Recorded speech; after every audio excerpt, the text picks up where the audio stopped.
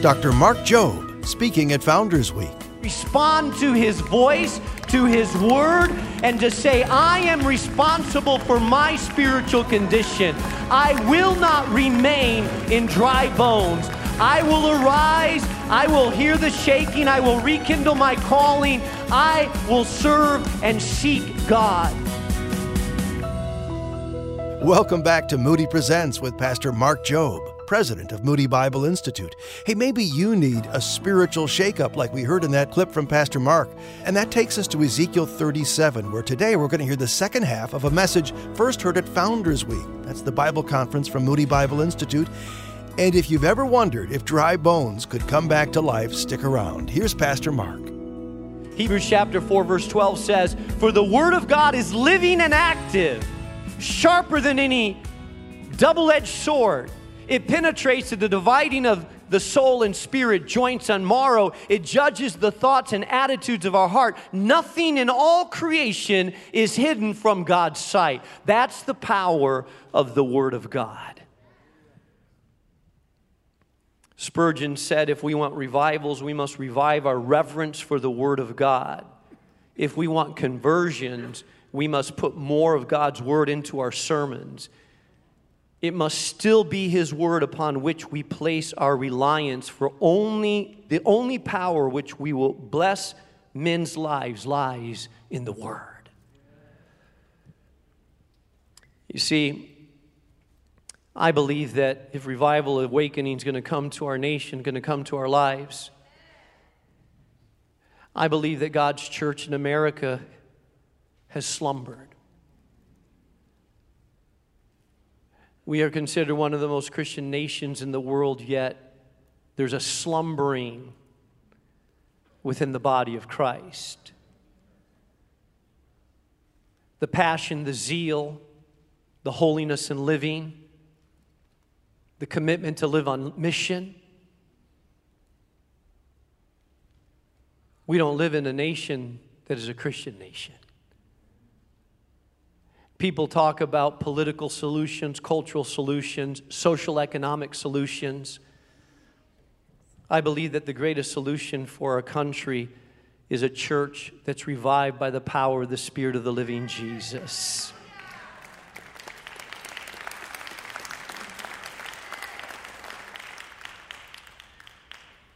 So the Bible says that Ezekiel said, so I prophesied.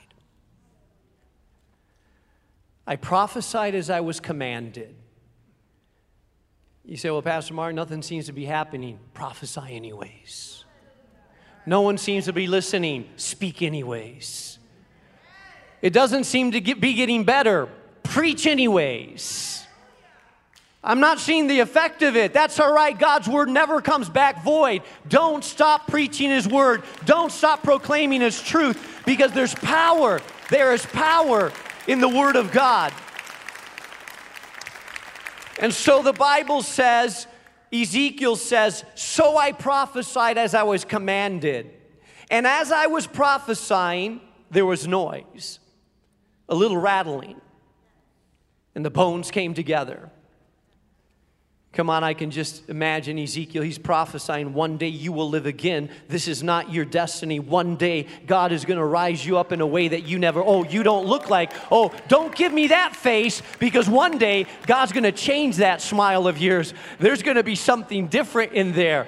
And the Bible says that he's going out prophesying, preaching, nothing's happening. Listen, I'm talking to some pastors that feel like nothing's happening in your church. And I want to say, keep preaching the Word of God. Get on your knees. Ask that God would bring a renewal, awakening, revival to your church. It's Spirit-empowered, passionate pursuit of God and His Word that awakens those that are dead. And so he preaches. And as he's preaching, the Bible says that he doesn't see anything in the beginning, but he keeps prophesying.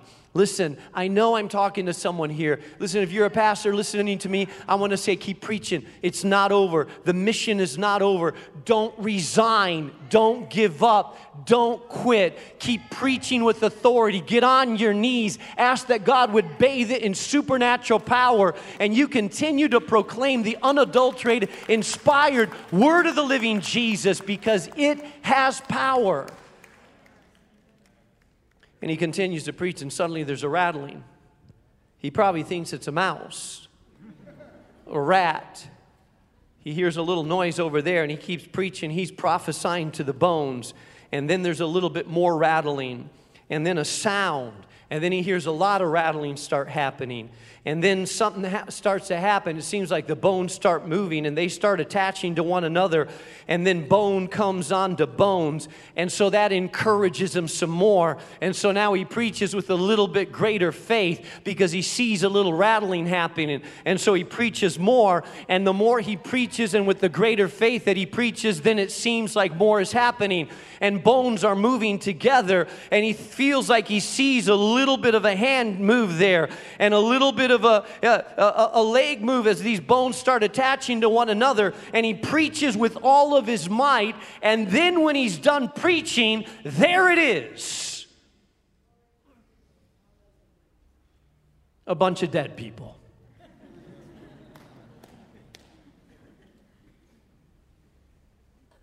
They're better than they were, but they're pretty bad. Now they're corpses. It's a valley full of bodies. Hear me. The Word had brought them together in a place to receive the breath. Listen, they needed the Word first, but they couldn't live without the breath.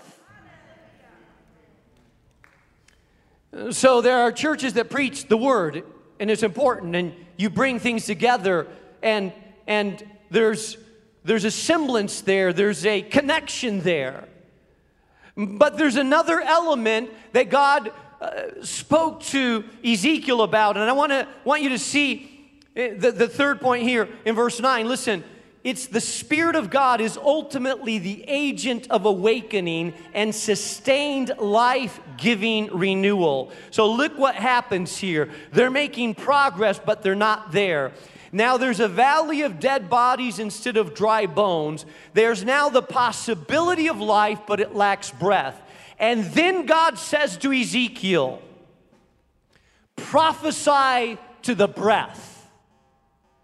I want you to notice, he's not prophesying now to the bones. He's prophesying to the breath. Do you see the difference? Prophesying to the bones is he's speaking the word of God to people. Prophesying to the breath is prayer. He's calling upon God to do something that he cannot do in the natural. So there's the Word of God that brings it together, and now there's prayer or calling upon God to say, God, you have to do what cannot be done in the natural. And so he says to him now, he says, I want you to prophesy to the breath, prophesy, Son of Man, and say to it, this is what the Lord says, come, breath, from the four winds, and breathe into these slain, that they may live. So I prophesied as he commanded, and breath entered them. And they came to life and stood on their feet, a vast army. Commentator Taylor says the second action is tantamount to praying. As Ezekiel besought the Spirit of the Lord to effect the miracle of recreation, to breathe into man's nostrils the breath of life, this time the effect was devastating. What preaching in itself failed to achieve, prayer made a reality. Listen to me. I want you to hear me very well.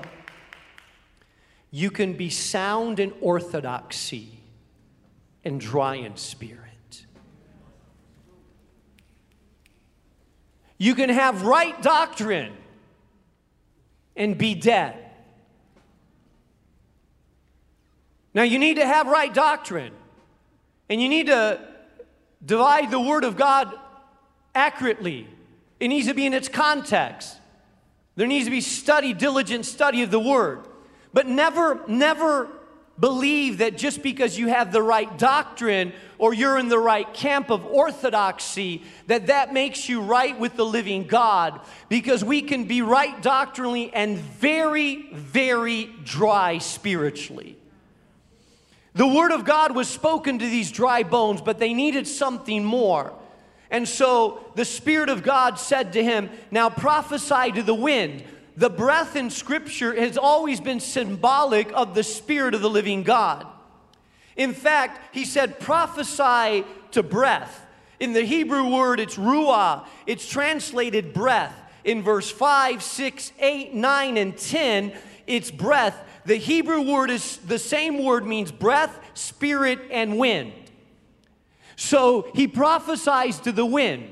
He says, wind of God, Spirit of Almighty God, do something that we cannot do. Come with mighty power, breath of God, and breathe into these people that have truth but have no life, oh God. And then something starts to happen.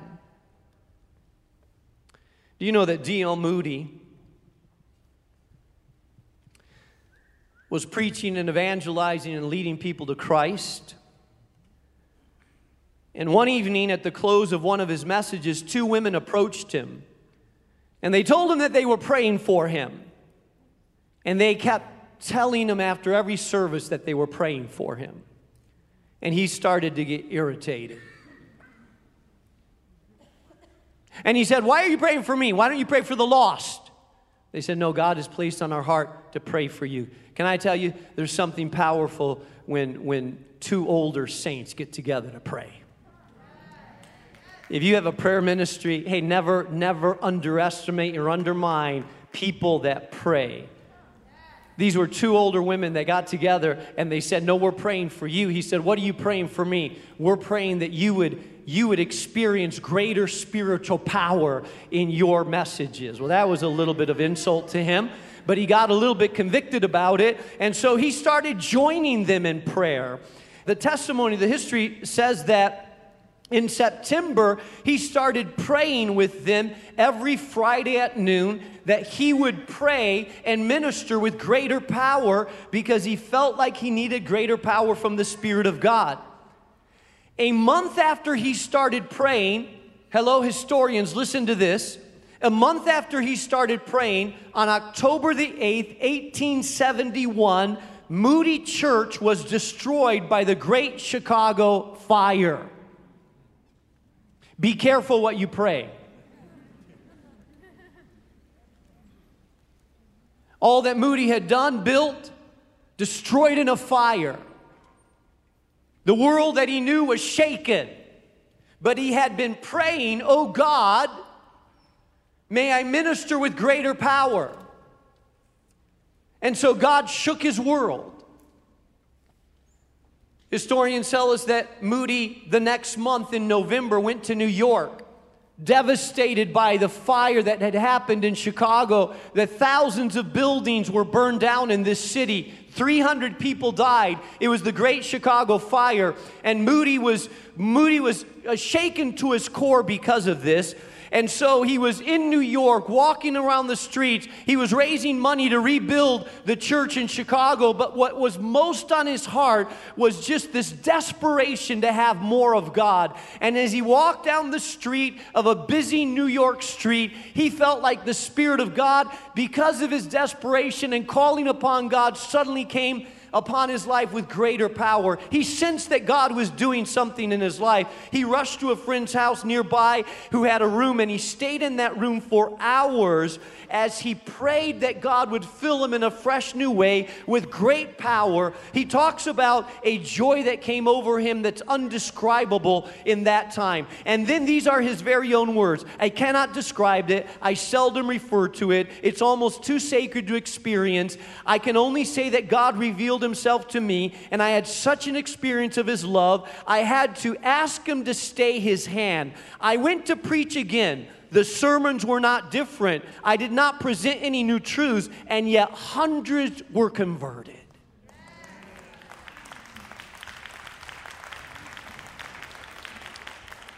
The breath of God. The Bible tells us that he prophesied. And I want you to notice, I want you to hear this. This is really important. Man, I'm drawing this to a close, so stay with me. This is really important. I believe there's some of you today that the Spirit of God is saying, you're dry. You need to have the Word.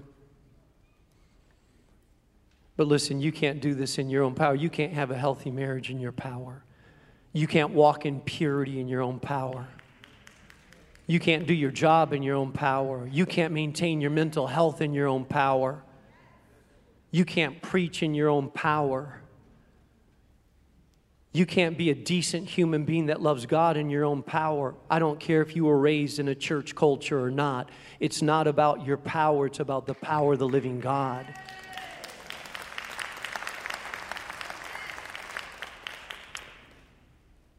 The Bible says, I will pour out my Spirit on you and you will live, and I will settle you in your own land. Then you will know that I am the Lord, and I have spoken, and I have done it, declares the Lord.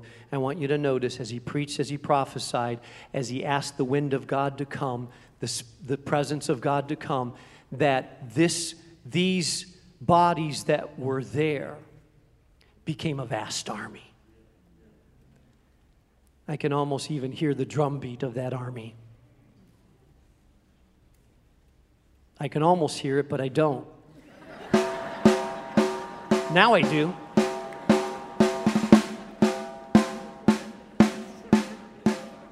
I want you to know that God started to raise up. The breath of God came upon this. The bodies were there. And Ezekiel is saying, come breath of God, come breath of God. And as he calls upon the breath of God, he starts to see movement. And now he sees over there a hand that starts to twitch and a leg that starts to twitch. And he keeps prophesying, come breath of God. They need your breath, God. They cannot do it without you. God, sweep among these people. And then suddenly a knee jerks over there. And he sees a head pop up. And over there he sees another head pop up. And now there's dozens that are popping up. A knee comes up. And suddenly the first one stands alive, fully clothed. Someone, a soldier of God. And then another person pops up over there. And another person pops over there. And another one. And another one. And now they're rising up. And now there's an army that's standing up front. And the Bible says that it's a vast, powerful army. This is not just people coming to life. This is people coming to mission.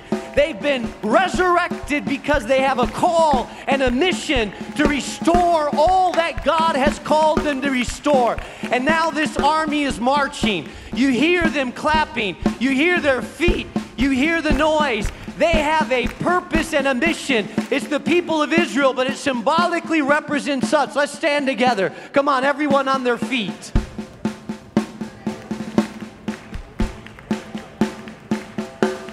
I believe that God is raising a people in this generation that will do the work of God for Him. God is raising a people in this generation, breathing in a people today that are in mission for God. God is beginning to put within us a call, resurrecting the dead, bringing us to life in Jesus' name. Because we have a call, we have a mission until every single person on earth has heard the gospel of Jesus Christ. We have not finished. We will not be stopped until the glory of the Lord fills this earth by His power and in His presence. Keep going, drummer. If you are here today and you say, Pastor Mark, you know, I've been a dry bone, but I believe that God is calling me to life. And I have to admit that I've been dry. Maybe you've walked away from your calling, but God is saying, you know, you need to restore your calling. I'm speaking to some of you tonight. Your heart has not been soft to the promptings of God. The voice of God has been muffled by all the noise in your life. The fire in your heart has died down to just embers. You have been slow to obey, lethargic in worship, lagging in the word, reluctant in your witness, irritated in your relationships, making excuses not to engage in community. You have minimized, excused, blamed, avoided, rationalized your spiritual lethargy and dryness. You blamed it on your age. You blamed it on your church. You blamed it on your pastor. You blamed it on your spouse. Your circumstances, your friends, the culture. But tonight, the Spirit of God is challenging you to take a look at yourself and respond to His voice, to His word, and to say, I am responsible for my spiritual condition. I will not remain in dry bones. I will arise, I will hear the shaking, I will rekindle my calling, I will serve and seek God.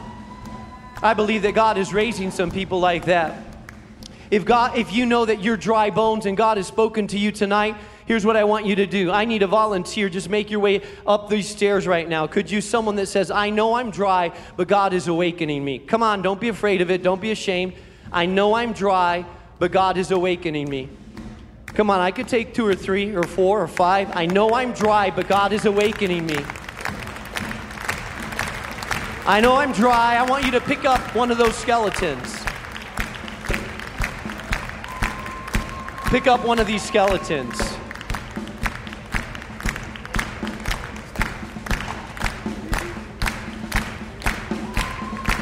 I know I'm dry, but God is awakening me, restoring my call, reviving my heart, stirring me with greater passion.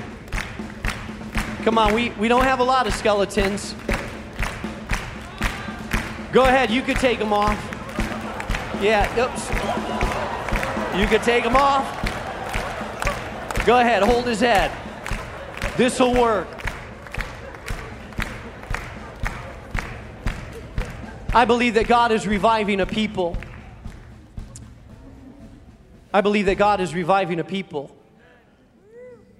And I believe that there's some, and maybe you're here today and you've never given your life to Jesus the Christ. You cannot be revived unless you're alive. And if you're here tonight and you say, Pastor Mark, I've never given my life to Christ. I don't know Jesus yet. I've never surrendered. I've never acknowledged Him as my Lord and Savior. I've never publicly bowed my knee and given my life to Him. Then I'm going to ask if you need to do that, that you would join us on stage. Maybe you have already, but if you're here today, I want you to get out of your seat, say, excuse me, I need to give my life to Jesus. If you've never done that, then I want you, whether you're in the balcony, whether you're here, I want you to say, I need to give my life to Christ today. Today. If you need to do that, did you make your way out? All right? There's anybody else? Now here's what I want you to do. I want you to extend your hand to these people that are on this stage with me today. We're going to do something symbolic because I believe they're on the stage, but there's a whole lot of dry bones that need to be revived.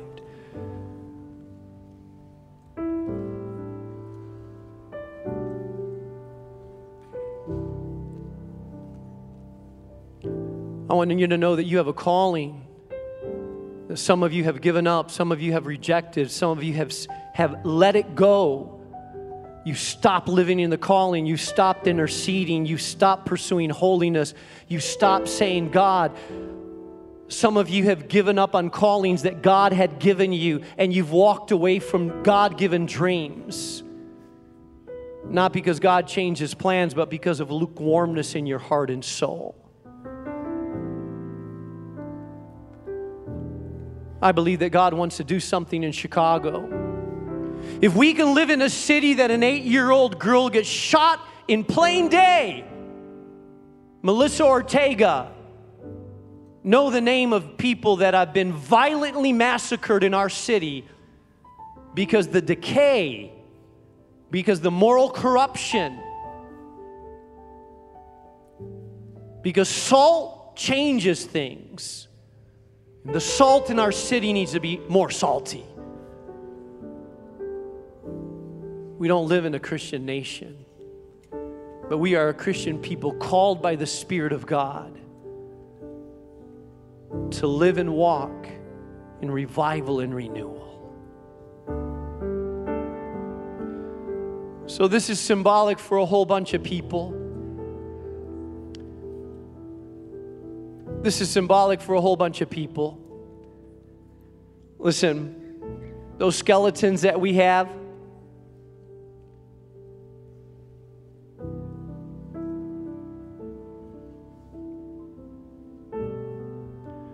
can you just throw those dry bones into the valley without hurting anybody? Just throw them. Just say today, yeah, throw them. They can get hurt. Yeah, go ahead. No more dry bones. No more dry bones. No more dry bones. No more dry bones. Just try to picture all of those skeletons being thrown off the stage. It was quite a scene. Now, if you're wrestling with your own need for a spiritual shakeup, it has to begin with making Jesus in charge of your life. The Bible word is Savior.